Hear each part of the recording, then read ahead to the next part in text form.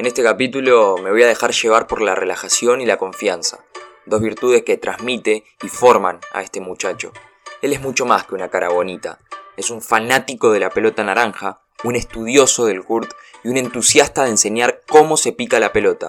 Entrena y sobre todo instruye a pibes y, por qué no, a adolescentes que se fascinan cada vez más por el básquet. De Meridiano V para el mundo, hoy en Nómade, Fausto el Cholo Brandi. El mundo está lleno de relatos interesantes y este es el lugar donde nos damos la oportunidad de conocerlos y aprender. Mi nombre es Nicolás Piro y esto es Nómade, un espacio en el que la información y los personajes nos impulsan a ser curiosos.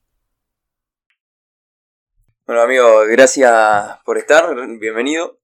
Quiero empezar simple. ¿Por qué el básquet y no otra cosa u otro deporte? Primero el básquet, por un tema de la cercanía del club. Mi abuela vivía a 3 cuadras del club y además toda la vida mi viejo jugó ahí. O sea, imagínate que yo tuve que usar siempre la 11 porque mi viejo la usaba. Fue así, de prepo. Pese a eso, o sea, más allá de que desde chiquito me hicieron ir a un club y jugar al básquet, poco a poco uno se fue entendiendo el básquet y diciendo, está bueno este deporte al final. Y más creyendo en un país donde es fútbol, encontrar el básquet y un deporte de un montón de cosas y donde todos tienen que hacer todo. No hay alguien que tenga solamente que defender, no hay alguien que tenga solamente que atacar. Todos tenemos que hacer todo. Y creo que hoy elijo el básquet más que nada por eso, porque es totalmente un trabajo en equipo, todos tenemos que hacer todo y si uno falla en algo, otro lo tiene que ir a suplantar para que el objetivo final del equipo se pueda lograr. Ahí va, bueno, veo que ya tenés cierto ojo analítico, como decía en la introducción, jugabas antes, ahora sos entrenador y también yo me preguntaba eso, ¿cómo alguien que era jugador pasa a ser entrenador? ¿Qué te llevó a volverte entrenador? Y más con la corta edad que tenés, que sos un pibe. Soy un pibe. Bien, si bien no fue algo que cuando estaba jugando dije, no, quiero ser entrenador, cuando termino de jugar quiero ser entrenador, fue más que nada un tema de querer seguir estando vinculado con el club y capaz de mostrar que mis experiencias vividas pueden ser útiles para un pibe de 15, 16 años que no la tiene todavía tan clara y todavía le falta recorrer camino. También se tiene que sumar que yo creo que tuve un muy buen entrenador, que fue el Lau Chapaleo, que me hizo ver el básquet de otra manera. Creo que no todos los entrenadores lo pueden hacer. Me sirvió muchísimo para poder decir, bueno, quiero ser entrenador. Y también, bueno, hay que sumarle que un amigo se hizo entrenador, me hizo entender un poco el mundo, me hizo entender que no era solamente vas a hacer los entrenamientos, dirigir los partidos y te vas a tu casa. No, es vas, haces los entrenamientos, ves cosas que faltan, llegás a tu casa y te pones a leer porque decís, necesito enseñar esto, mirá, en Europa empezaron a usar esta forma de básquet, esta jugada, a ver, vamos a ver si la podemos adaptar acá, estas jugadas, ¿qué me dan para poder desarrollar los jugadores a futuro? Fue algo que se fue dando de a poco y que nunca lo pensé, jamás jugando al básquet dije, puedo ser buen entrenador. Pero siempre me gustaba prestar atención al entrenador, si hacía un cambio le preguntaba por qué. Recuerdo una vez, había un jugador nuestro que jugaba de pivot y teníamos otro pivot que era muy bueno y lo puso en cancha a los dos pivots y le digo, ¿por qué estás poniendo a los dos pivots? Si estamos jugando con uno solo. Jugada seguida, ese pivot mete de 3 después de una reversión y me dice, ¿ves? Por cosas como esas. Y ahí me hizo entender que en el básquet no era todo tan blanco y negro. Si sos alto, jugás de pivot y no te movés de ahí.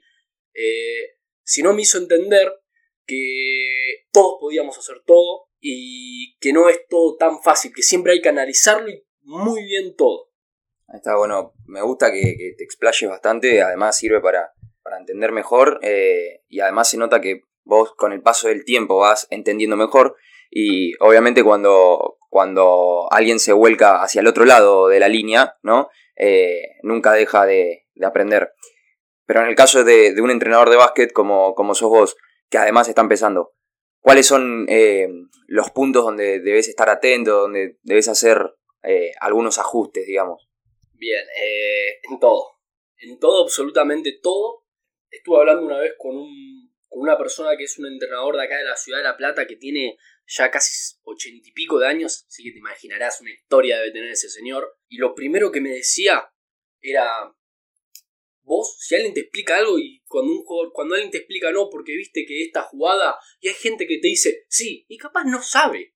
Entonces te dice que sí como para no quedar como un boludo adelante de otro entrenador y que, nada, sentirse inferior será o qué. Y ahí me di cuenta, o me hizo darme cuenta, que vos tenés que estar en constante construcción, siempre corregir todo y siempre estar abierto a que capaz tu idea es equivocada, entonces la podés cambiar.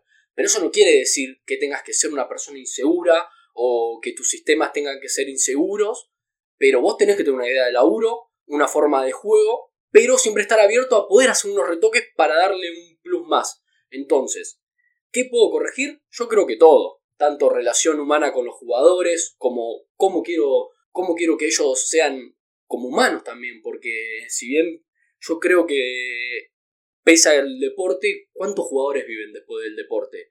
Y menos en un club de barrio muy complicado. Si bien todos apuntamos a eso, queremos que los jugadores, nos encantaría que todos nuestros jugadores vayan a Boca, vayan a Regatas, a Peñarol, la realidad es que muy pocos llegan.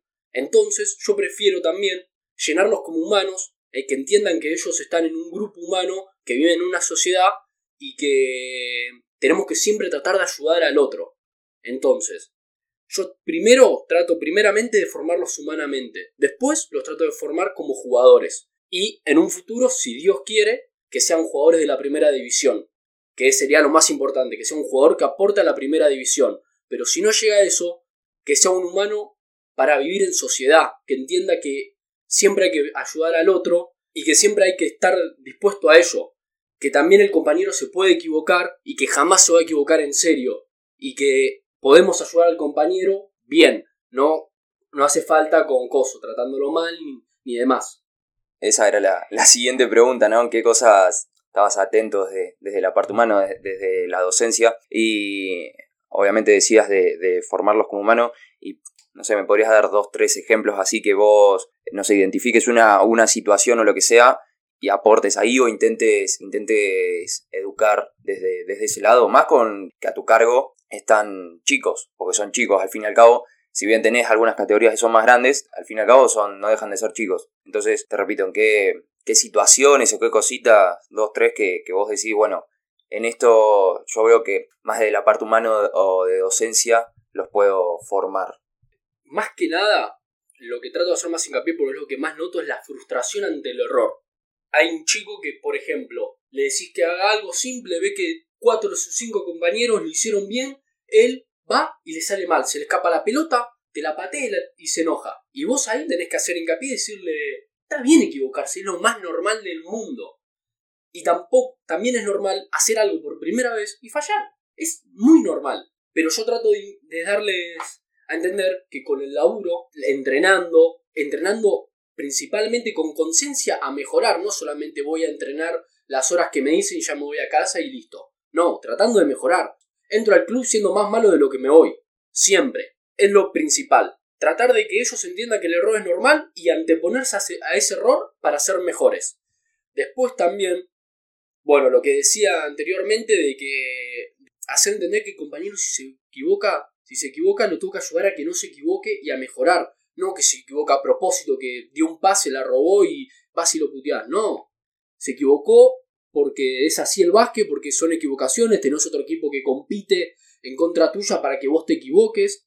Entonces, tratar de entender que el error es algo que pasa muy cotidianamente, y entonces nosotros tenemos que decir, bueno, hay un error, no me tengo que quejar, tengo que hacer todo lo posible para que no pase. Y después también, creo que es muy importante también entender la competencia.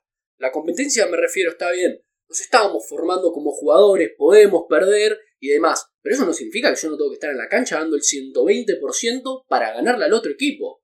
Un sentido total de competencia, o lo mismo los entrenamientos. Jugás 1 contra 1. Van, hacen bandejita, te pasan, te hacen una bandeja y vos te cagás de risa. No, loco, yo tengo que, aunque sea un compañero y demás, yo tengo que decir, no, loco, no me pueden pasar, no me pueden meter goles. Y también ese sentido de competencia.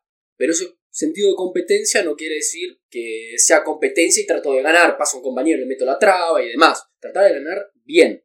Creo que principalmente esos factores humanos.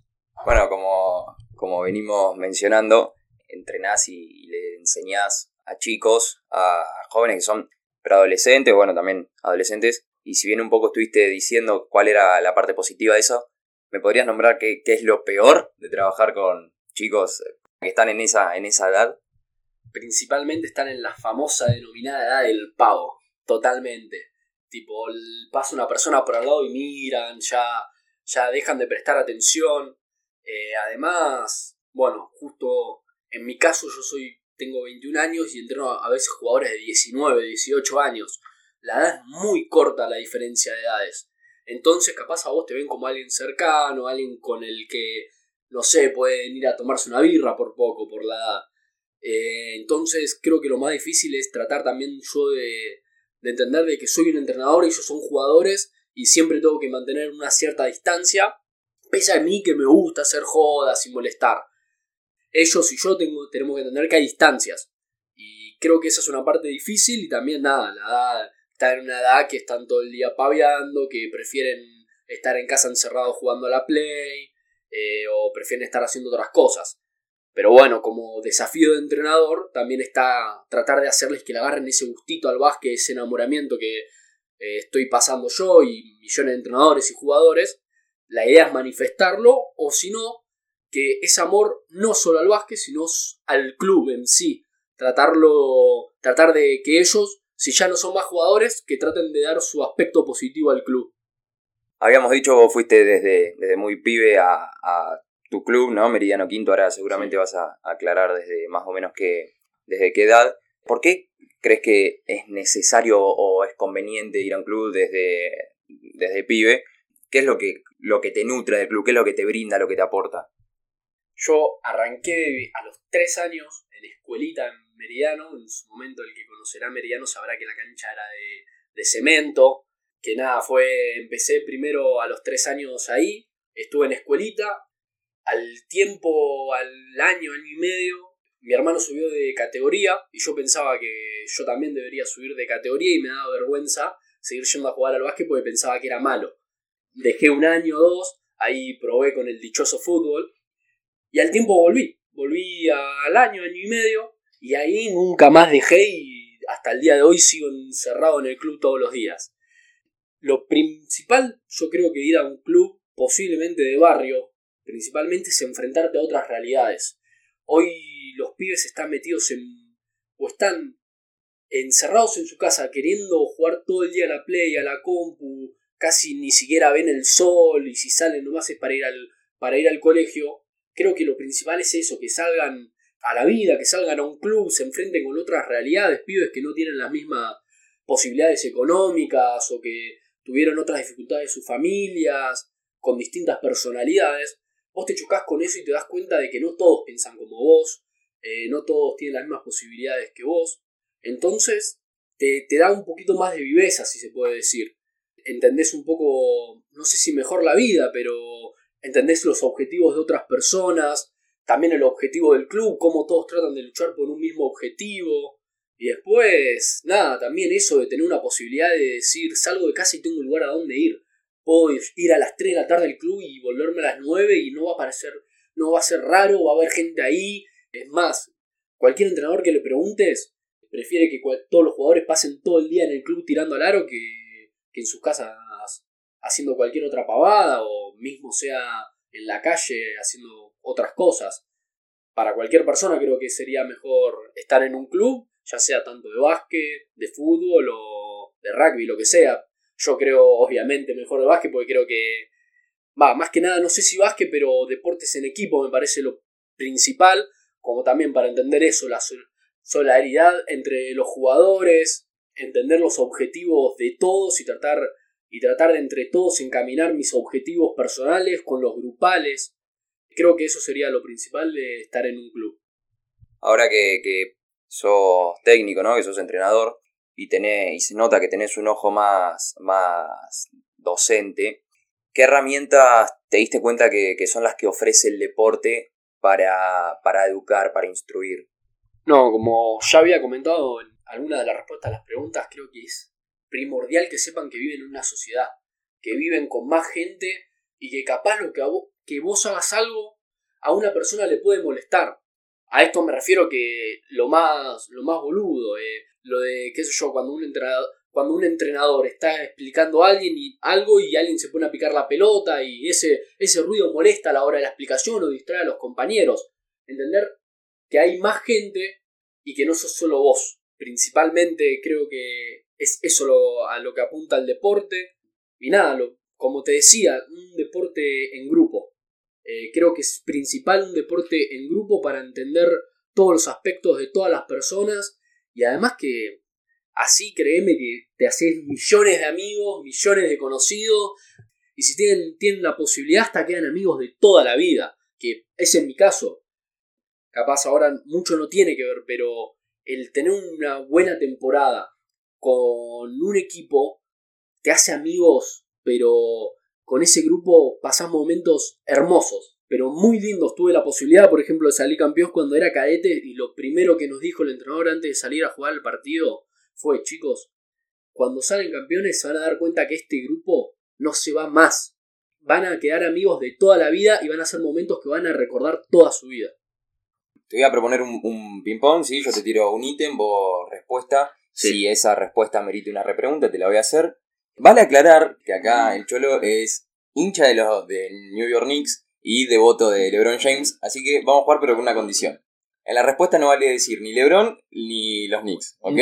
Ni los Knicks o ni los jugadores de los Knicks. No, ni los Knicks. Perfecto. ¿Listo? Bueno. Un jugador de básquet.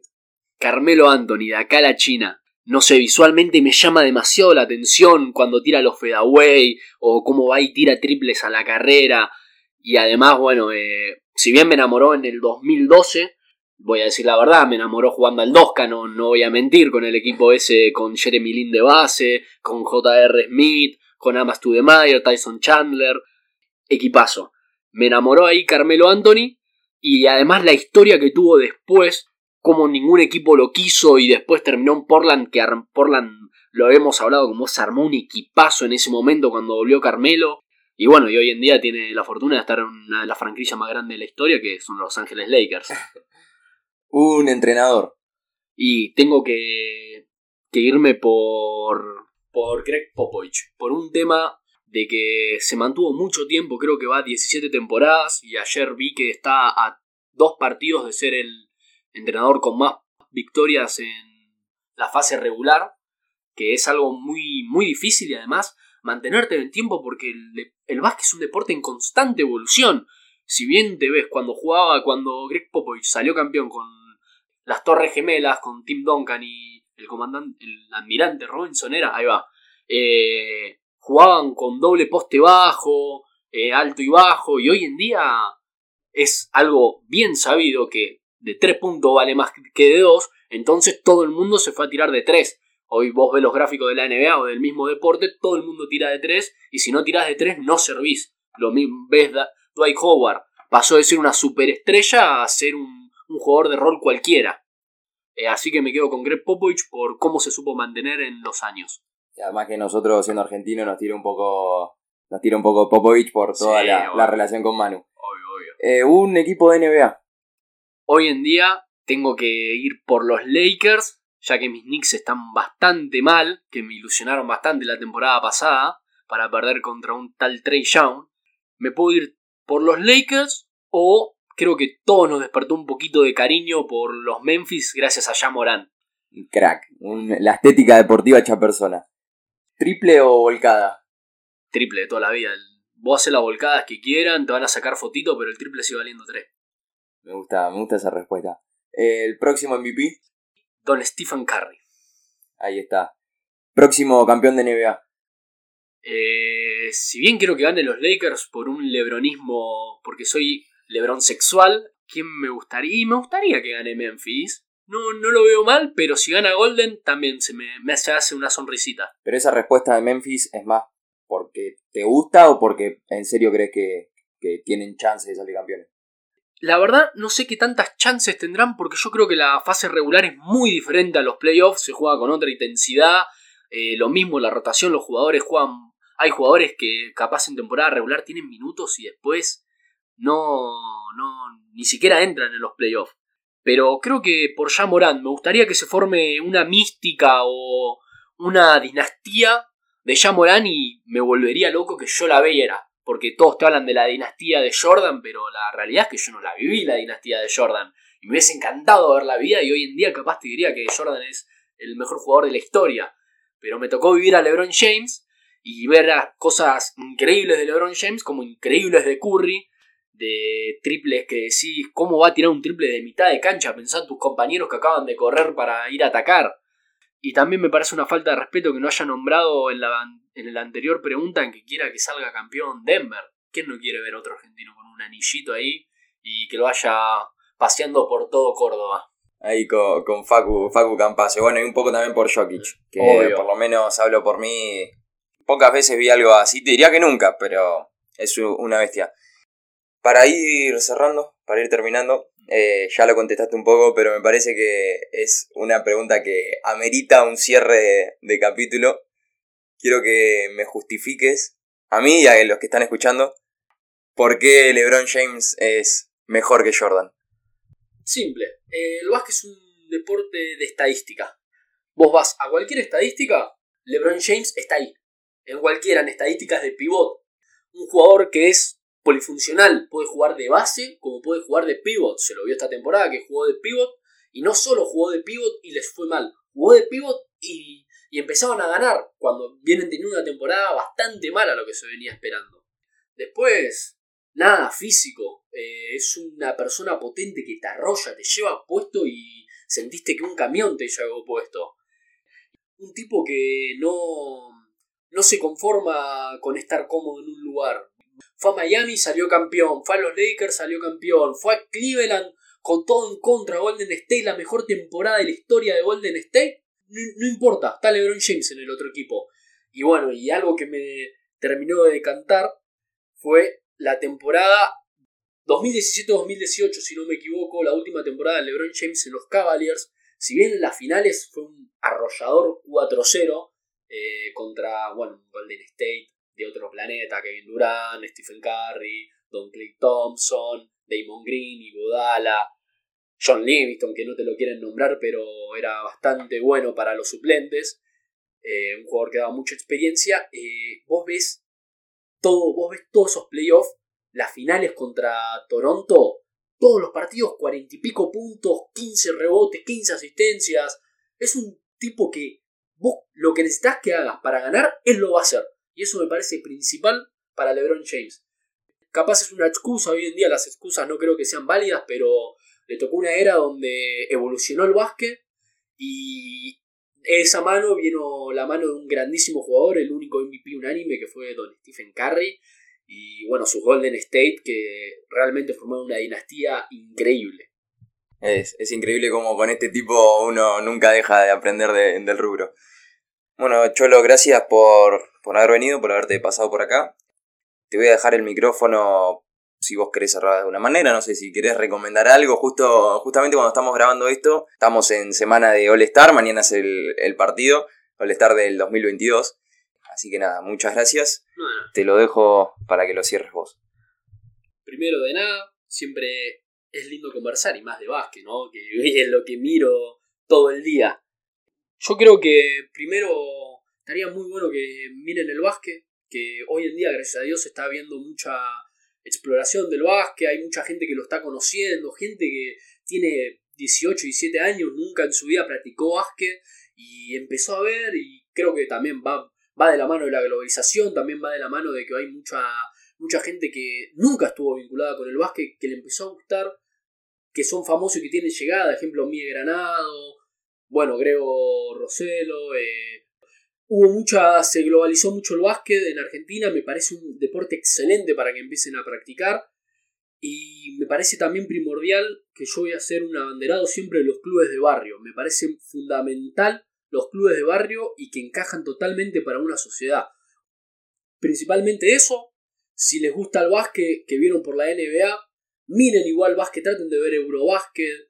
Por ejemplo, ahora estamos en poco tiempo, ahora va a jugar la selección argentina por eliminatorias. Siempre es lindo tratar de alentar a los que son nuestros y más ver algo que es más básquet puro. Porque si bien la NBA tiene su show, tiene reglas que cambiaron. Hay gente que directamente no lo llama básquet a la NBA. Pero la realidad es que es la mejor liga del mundo y eso no se lo puede negar. Pero también habría que aportar ver el Real Madrid de Pablo Lasso, me parece de los mejores equipos que vi en mi vida.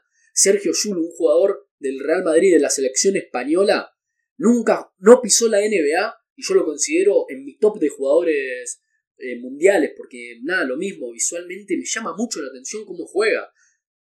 Es principal ver todos los deportes. Si es el básquet, a mí me pondría una sonrisa en el rostro, pero principalmente prueben deportes de equipo. No tengo nada contra el tenis ni contra otros deportes, pero me parece que para vivir en sociedad son fundamentales los deportes de equipo. Esto es Nómade, un podcast de Nicolás Piro. Me encontrás en Instagram y Twitter como NicoPiro27. Puedes escuchar este y los demás capítulos en Spotify y YouTube. Gracias por acompañarme.